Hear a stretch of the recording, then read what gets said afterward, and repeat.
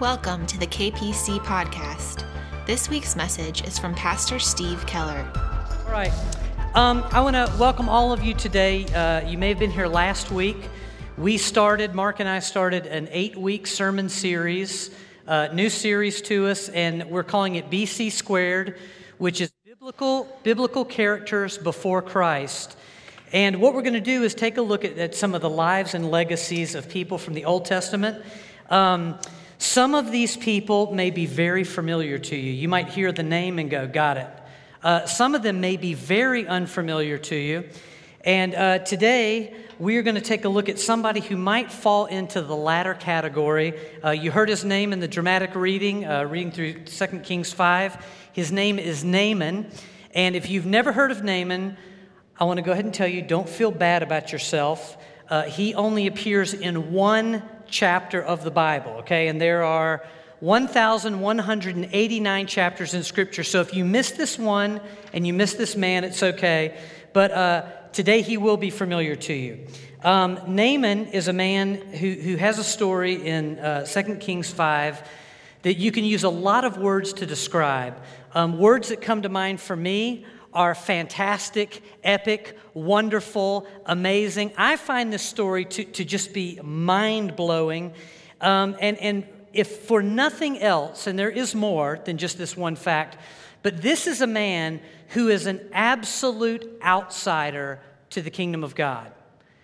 He's an outsider to the people of God. He is an outsider to faith in the living God. So Naaman is a guy who could not come He could not come from the outside any more than he does, but by the end of this story, he receives a touch from the living God and his entire life changes.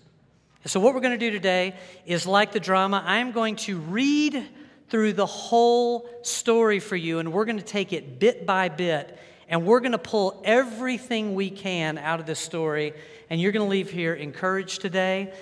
You'll leave challenged. And I want you to pay attention to one thing as we go through the story, and it is the contrasts, okay? So it is the contrasts that appear in this story that all the lessons come to us, okay? So y'all ready? Let's pray and then let's go. Father God, thank you for today. And Lord, I just rejoice in this fact that we right now are putting ourselves underneath the living Word of God. And there are powerful words all throughout literature. Lord, ink has been taken to paper before, and sometimes it impacts us, but there is nothing that comes close to the living Word of God. And so today, I just pray that you would help deaf ears to hear by your Spirit, that blind eyes would see, and any way or anywhere that we're hung up or we're stuck. Father, may your Word just pierce through all of that. And God, would you do a great thing in us as we listen today in Jesus' name. Amen. All right, 2 Kings chapter 5, verse 1. Here we go. Now, Naaman was commander of the army of the king of Aram. He was a great man in the sight of his master and highly regarded, because through him the Lord had given victory to Aram. He was a valiant soldier, but he had leprosy. Okay, before we get to the action, I want to point out just a few things here. Number one, this man Naaman is a military commander, okay? He is not a foot soldier. He's not a private. He's not in the middle of boot camp. This guy is one of the biggies, all right? So think general, David Bottorff, think rear admiral. I mean, Naaman is a man of clout in the army, okay? He's a man of just big timer in the Aramean army. And just so you know, when we say Aramean army, we are talking about modern day, does anybody know it? Syria. We are talking about Syria, okay? So Naaman, officially, technically, he is not just an outsider to Israel, he is an enemy of the people of God. The Syrians were at that time. But here's the second thing. Despite being an enemy of God, Scripture says that the Lord was with Naaman. The Lord had given him victory in battle in times past. And that's just a mind blower. Here is this man who is an enemy of God, and yet God has worked through him, and God has given him success. So those are the first two things. Now, good for Naaman, right? Well, there's also a bad for Naaman. Naaman has a major problem in his life. It is a physical issue, and it is called leprosy. All right? Today, we have a cure for leprosy. All right? It is a treatment of antibiotics. It can be knocked out, the infectious nature of it taken away. Back then, no cure for leprosy. Leprosy was a slow, painful march to the death. So here is a man, he is terminally ill, despite all these wonderful things about him, all these things going for him. So what is Naaman to do? Well, let's see. Verses 2 and 3. Now, bands of raiders from Aram had gone out and had taken captive a young girl from Israel. She served Naaman's wife. She said to her mistress, "If only my master would see the prophet who is in Samaria, he would cure him of his leprosy." Did anybody realize what just happened in the story? God just walked into the story, okay? God just started working. He entered this thing, and here's how he did it. First of all, even though Aram is not at war with Israel, they are sending out raiding parties, and that was a very common practice. We actually don't know if they sent raiders into Israel, but on one of their raiding expeditions, they capture, of all people, a young girl from Israel who is full of faith in the living God. Is that a coincidence? I don't think so, okay? To take the God movement here even further, she ends up serving, of all the people that she could serve in Israel, she ends up serving Naaman's wife. This girl sees Naaman, takes one good look at him, and says to his wife, "Well, I've got news for you. We have a cure for leprosy in Israel. It's called the living God. If Naaman goes to our prophet, our God will heal him." God is here big time, all right? Verses 4 and 6. Naaman went to his master and told him what the girl from Israel had said.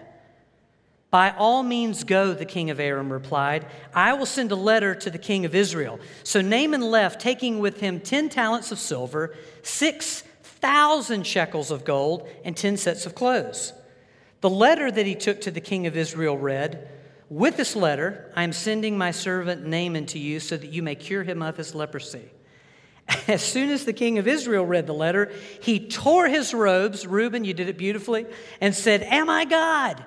Can I kill and bring back to life? Why does this fellow send someone to me to be cured of leprosy? See how he's trying to pick a quarrel with me." Now, what just happened in the story is the God activity just went from here, well, it's already at a pretty high level, from here to higher than I can reach, okay? And here's how we know. This young woman goes to Naaman's wife and says, "We have a cure for leprosy." There is no cure for leprosy. All right, to everybody in the passage. So she goes and said this outlandish thing, and then God moves on Naaman's heart. He takes her seriously. I mean, think about it. You take one look at this. You'd hear this and go, "The girl's a crackpot. The girl's crazy. What is she talking about?" He believes her. The Holy Spirit has moved on Naaman's heart, and he takes her at her word. But not only does Naaman take her at her word, when Naaman goes to the king of Aram, what does the king of Aram do? He takes her seriously.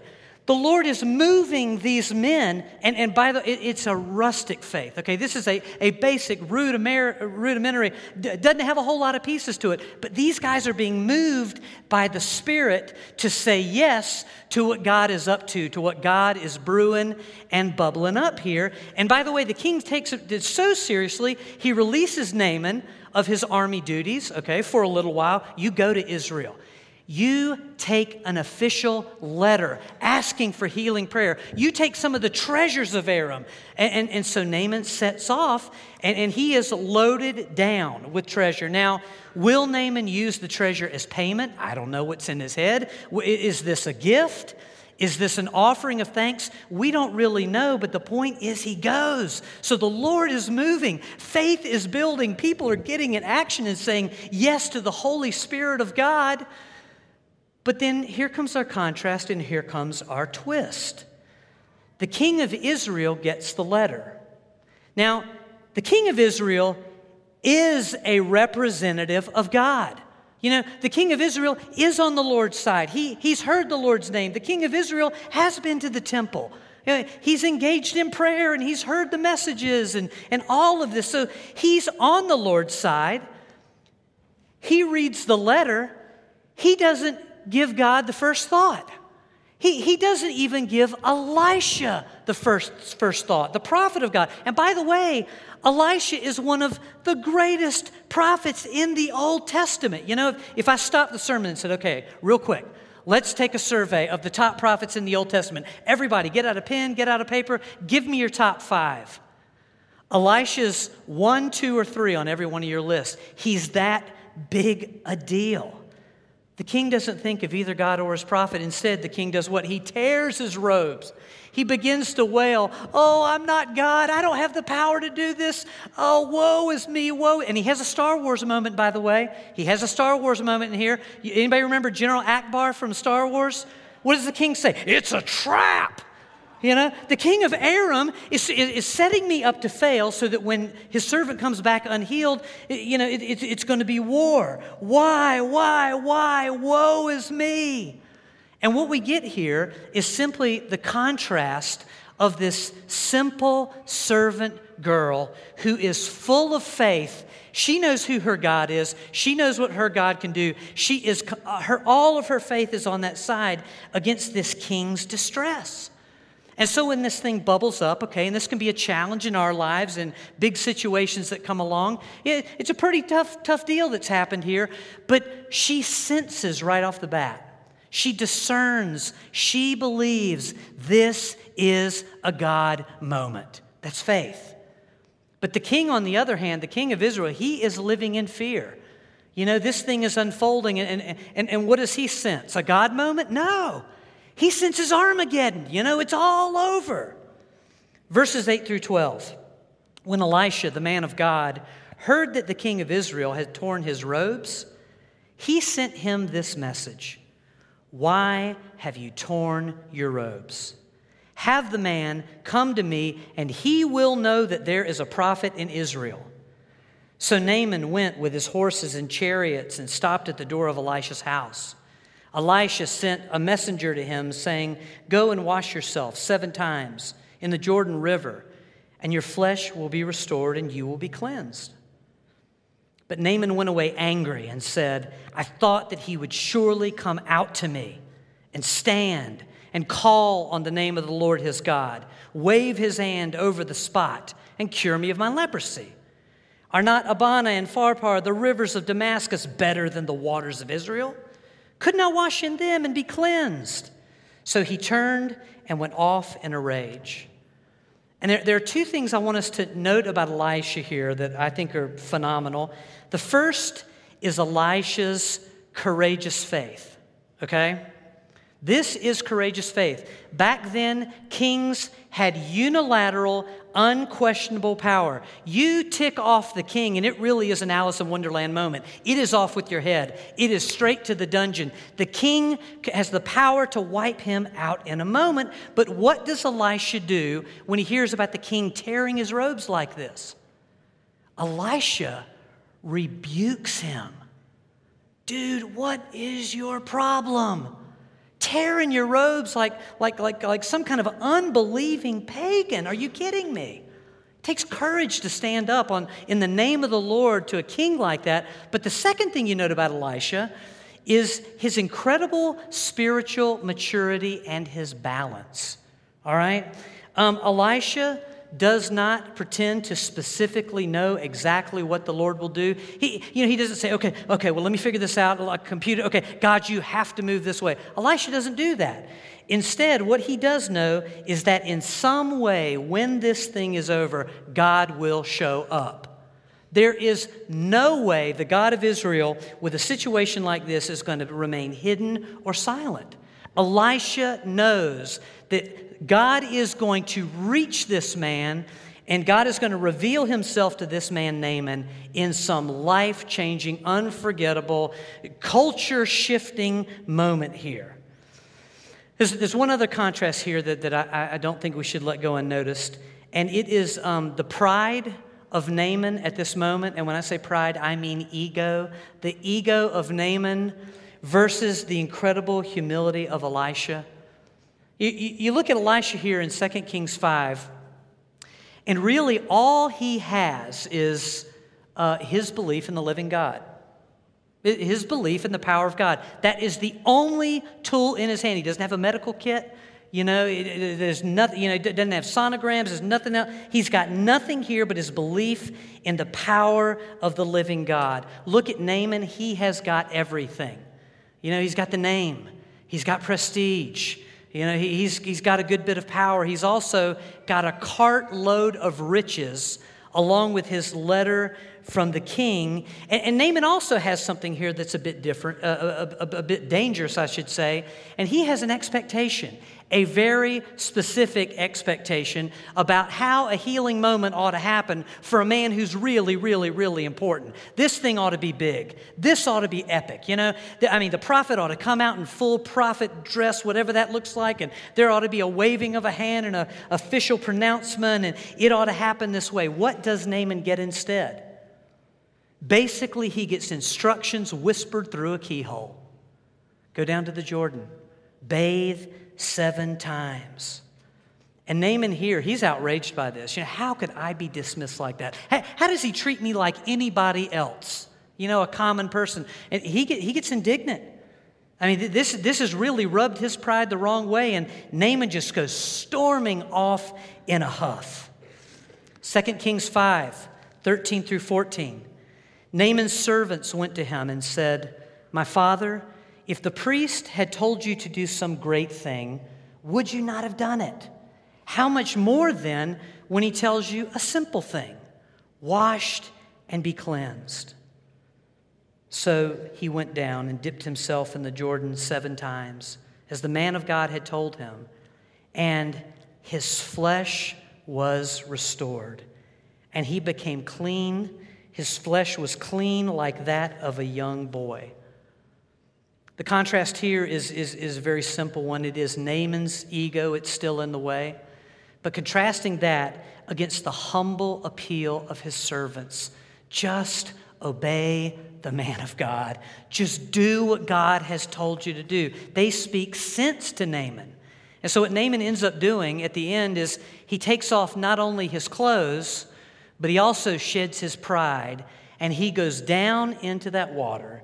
He dips himself in 7 times, and if you're thinking, hey, it sounds kind of like a baptism, that's exactly what we got going on here. He is going, folks, it's a self-serve baptism. He goes down 7 times, and he comes up the 7th time, and his skin is as fresh as a newborn baby's bottom. It is a beautiful, beautiful testimony to just the power of God. What happens when we say yes? Verses 15 through 19. Then Naaman and all his attendants went back to the man of God. He stood before him and said, "Now I know that there is no God in all the world except in Israel. So please accept a gift from your servant." The prophet answered, "As surely as the Lord lives whom I serve, I will not accept a thing."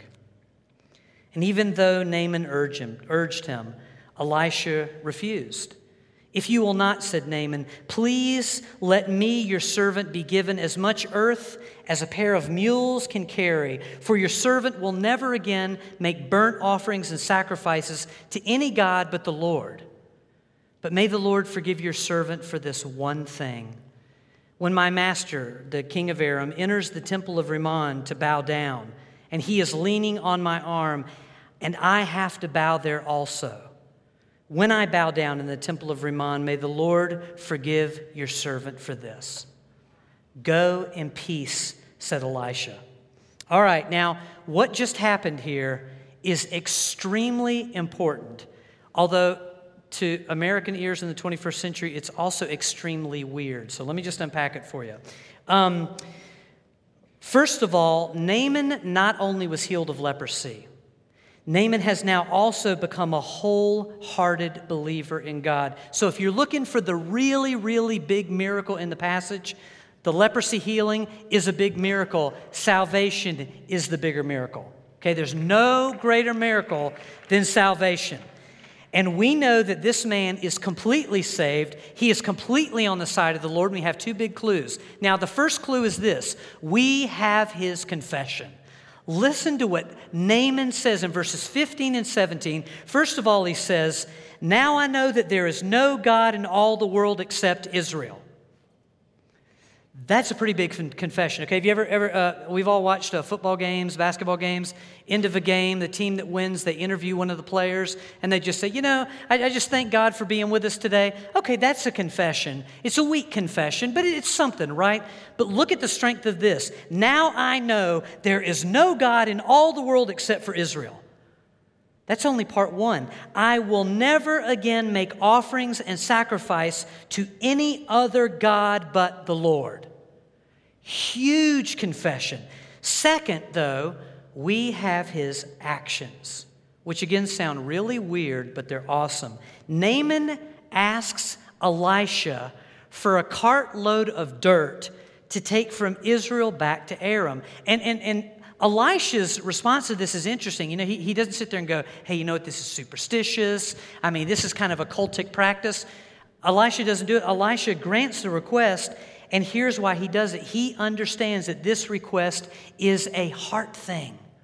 This is coming from a sincere heart that somehow basically understands the principle of holy ground. That's what's going on here. Naaman understands the principle of holy ground. So what Naaman's doing is he's saying, look, I've got to go back to Aram, and I can't stay here in Israel, but what I can do is I can take a little bit of Israel back with me. Because this place where the Lord lives, the Lord dwells, the Lord is God, this is sacred ground. I want some of this sacred ground. So just understand, even though it sounds weird, this is a huge leap forward in this man's heart. Elisha also allows Naaman to do something else, which is to go into the temple of the God of Aram and bow down with his master. Does that one cause anybody a struggle? Because that's one of those things we ought to look at and go, wait a minute, hold on. We just jumped the rails here. Doesn't it say in the Word of God that we shall have no other gods before us? Doesn't it say in the Word of God that we're not to bow down to any other idol? Everyone can relax, because here's what's going on. This is simply the principle of rendering to Caesar what is Caesar's and rendering to God what is God. God did not change Aram's job. He is a man under authority in another country. This is part of what he's doing. So essentially, Elisha's saying, look, you can go and do this thing as a formality. Render unto Caesar what is Caesar's, but continue to render unto God what is the Lord's, which is worship, which is following, which is wholehearted obedience. All right, 19 through 24. After Naaman traveled some distance, Gehazi, the servant of Elisha, the man of God, said to himself, my master was too easy on Naaman this Aramean by not accepting from him what he brought. As surely as the Lord lives, I will run after him and get something from him. You're free to go, uh-oh, if you want to at this point, because it would fit. So Gehazi hurried after Naaman. When Naaman saw him running toward him, he got down from his chariot to meet him. Is everything all right? He asked. Everything is all right, Gehazi answered. My master Elisha sent me to say, 2 young men from the company of the prophets have just come to me from the hill country of Ephraim. Please give them a talent of silver and 2 sets of clothing. By all means, take the 2 talents of silver, said Naaman. And he urged Gehazi to accept them and tied them up in 2 bags with 2 sets of clothing and gave them to 2 of his servants, and they carried them ahead of Gehazi. When Gehazi came to the hill, he took the things from the servants and put them away in the house. He sent the men away, and they left. This contrast has a whole lot to do with temptation. Okay, if you probably already figured that one out. How we respond to the temptation to sin. Now, Gehazi clearly is on the wrong side of temptation because he takes advantage of Naaman's generosity, of his thankful heart. I mean, Gehazi, pardon the pun, he cashes in on the offer. And he walks away with riches, but that's contrasted against Elisha, who refused the riches. He just wouldn't take the money. Why? Because for Elisha, serving the living God is just about simple obedience. It's about a very pure love. But what we get in the end is we see what each one of these two ministers of the Lord are all about. One of them, Gehazi, is all about serving himself, and the other one, Elisha, is all about serving the Lord. And that kind of plays into another contrast here, which is Elisha's honesty. You know, you look at Elisha, the integrity he demonstrates all the way through. I mean, even if you just take the king of Israel, honestly going to him with a word of rebuke, lifting up the Lord, that's integrity, that's honesty. And by the way, Elisha's not done yet being honest, and that's contrasted against Gehazi, who lies to Naaman directly in the name of the Lord. I mean, you talk about boldface. I mean, this is just a big boldface lie. And by the way, Gehazi's not done yet either. There's something we all might know about lies. I think we all do. Lies always have a way of doing what? Finding us out in the end. So let's go to the end and see what happens. 25 through 27. When he went in, Gehazi, and stood before his master, Elisha asked him, "Where have you been, Gehazi?" "Your servant didn't go anywhere," Gehazi answered. I got an on the front row. That's exactly right. But Elisha said to him, "Was not my spirit with you when the man got down from his chariot to meet you? Is this the time to take money or to accept clothes or olive groves and vineyards or flocks and herds or male and female servants? Naaman's leprosy will cling to you and to your descendants forever." Then Gehazi went from Elisha's presence. His skin was leprous. It had become as white as snow. And so how does the story end? Well, pretty much like we expect.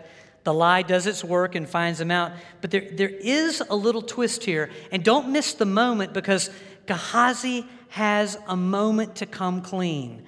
When Elisha asks him the question, this is the moment to make it right. But see, now Gehazi has got an affliction, and the affliction is called a swollen bank account. He's got a swollen bank account, and he is not about to budge. He's got a greedy heart, and it keeps him locked in place. And so Gehazi, because he is in this for himself, he's not in it for the Lord, he steps right underneath the judgment of God, and he is struck with leprosy. And that brings us to the final contrast in this story, which is the contrast between Naaman and Gehazi. And think about it. Naaman, he starts this whole adventure, he starts this chapter as an unbelieving, leprosy-afflicted, enemy, pagan, that's who he is. But he receives a touch from the Lord. He is made whole and clean, enters into the waters of salvation, and now he is wholeheartedly after God. What a journey. Naaman, you did it. We're so proud. But you contrast that against Gehazi, who starts at the other end of the spectrum. He starts off as a physically healthy, beloved servant of God, plugged into ministry, but through deceit, he is afflicted.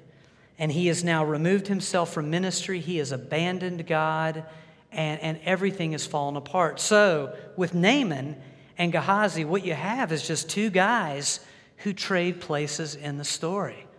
And it's just the worst trade of all time for Gehazi, greatest trade through Naaman. But what you see in Naaman is just the wonder of God's salvation. You see the love of God for someone who is so far outside, they're never going to be on the inside. God rescues them anyway. And then through Gehazi, what we simply see is just that the wages of sin is death. You just can't miss it. So that's the story. One thing that's interesting about this story is that centuries later, Jesus used this story when he's talking to the people of Israel, and he's talking to them about their unbelief. He's calling them to salvation, to his message, to new life in him. And Jesus says this in Luke 4:27. He says, there were many in Israel with leprosy in the time of Elisha the prophet, yet none of them was cleansed, only Naaman the Syrian. And what is fascinating here is that Jesus points right back to this time, and he calls out Naaman. He points to Naaman as an example of what was good and what was right, and just someone accessing the salvation of God. But he's saying, look, Naaman stood out from all of Israel at that time. And I think we got to ask the question, why is that? Why did Naaman stand out? I mean, is it because Naaman was perfect? Not in the story we just read, he wasn't. That's a bumpy ride Naaman has there. He is not perfect in the story. I mean, his reaction's kind of messy. His response to the Lord in the beginning is kind of messy. I mean, it's not some perfect example of faith, but Naaman did two things right. The first thing he did was he listened. He listened to his servants who said, Naaman, don't walk away. Naaman, you're about to throw it all away. Listen to what the man of God has said. And Naaman listened to him. The other thing Naaman did that was really remarkable and amazing is he said yes. This thing sounded crazy to him. Go dip myself 7 times in the Jordan River. I like our water better than this water. And, this whole thing's crazy. But he said yes. He listened and he said yes to the Lord. And that was enough to bring him into wholeness, healing, salvation. And so here we are in a room this morning, and for, about 30 minutes, I'll give myself a little grace there. For about the last 30 minutes, we've all been listening. We've been listening to the Word of God. My question for us is there anything today from the story that we need to say yes to? You may have heard the story today and just gone, you know what? That fear and faith thing, that contrast, where the king of Israel he's racked with fear. And here is this young girl saying yes in faith. I want to say yes to faith and no to fear today. You may have been struck with the whole ego thing. I was a little bit. Lord, I need to stop saying yes to my pride and my ego and say yes in humble obedience to your word. You might be somebody who's here, and you may completely identify with the story of Naaman and go, you know what? When I walked into this building today, I would say that I am a hostile, unbelieving enemy of God. Today, you can say yes to Jesus Christ. You've heard the word of God. You can say yes to life and life to the full, to salvation, to being set free and absolutely cleansed. And there may be something else that the Holy Spirit nudged you on today as an individual that I didn't even cover. I wonder if we could just take a moment together as a congregation, as individual Christians, and just say yes to the Lord. Let me pray for us. And by the way, if you need prayer on anything else, when I'm done, there'll be people down here that would love to pray with you as well on something more personal. But Father God, right now, we just thank you for this epic, beautiful story. And God, I love that there was nothing about Naaman that made him worthy. There was nothing in his past that, somehow he deserved you to reach out to him, except for the fact that he was your creation. He was a man that you created, that his whole life had lived in a foreign place away from you. And yet in this story, you pursued him. Father God, you spoke sense to him. You loved him to life. And Father, right now, just as your people, we want to say yes to you, Lord. In any way that Holy Spirit, you've stirred us this morning, and any way you're calling us to take a next step into the kingdom of God. So Lord, today where there's fear, and fear feels like this enemy that's taken over, or God, whether it's worry in someone's life, God, maybe it's anger and despair, just some other kind of darkness. Lord, today we just want to stand and just say, our God heals this.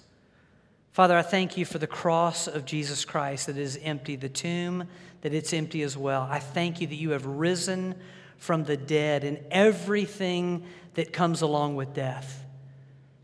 You are the risen, victorious, overcoming God, and you have salvation for us. And we just say yes to it today in Jesus' name. Yes to life in Jesus. Yes to not just being a little bit better, but to being whole in the name of Jesus Christ. So God, right now in this moment, we are just lifting up Jesus over whatever it is that ails us. And we are saying yes to you in the name of Jesus. And Holy Spirit, I thank you that you are here to heal your people, to touch your people. Lord, to bring life and Lord, life to the full in every single one of us. And Father, we just remember this as well. That life that you are here to bring us is not just so we can go home and be a little better than we were or more comfortable, anything like that, but so that we can engage ourselves in the purposes of our God in this community, in this world right now, so we can get on mission with you, Jesus. Father, we love you, we honor you, and we thank you that, Father, though we call it the Old Testament, this is new, alive, and fresh for every one of us in Jesus' name. Amen. All right. God bless you. Have a great day. We love you. If you need prayer, come and get it. Thank you for listening to the KPC podcast. For more messages and information, visit kpc.org.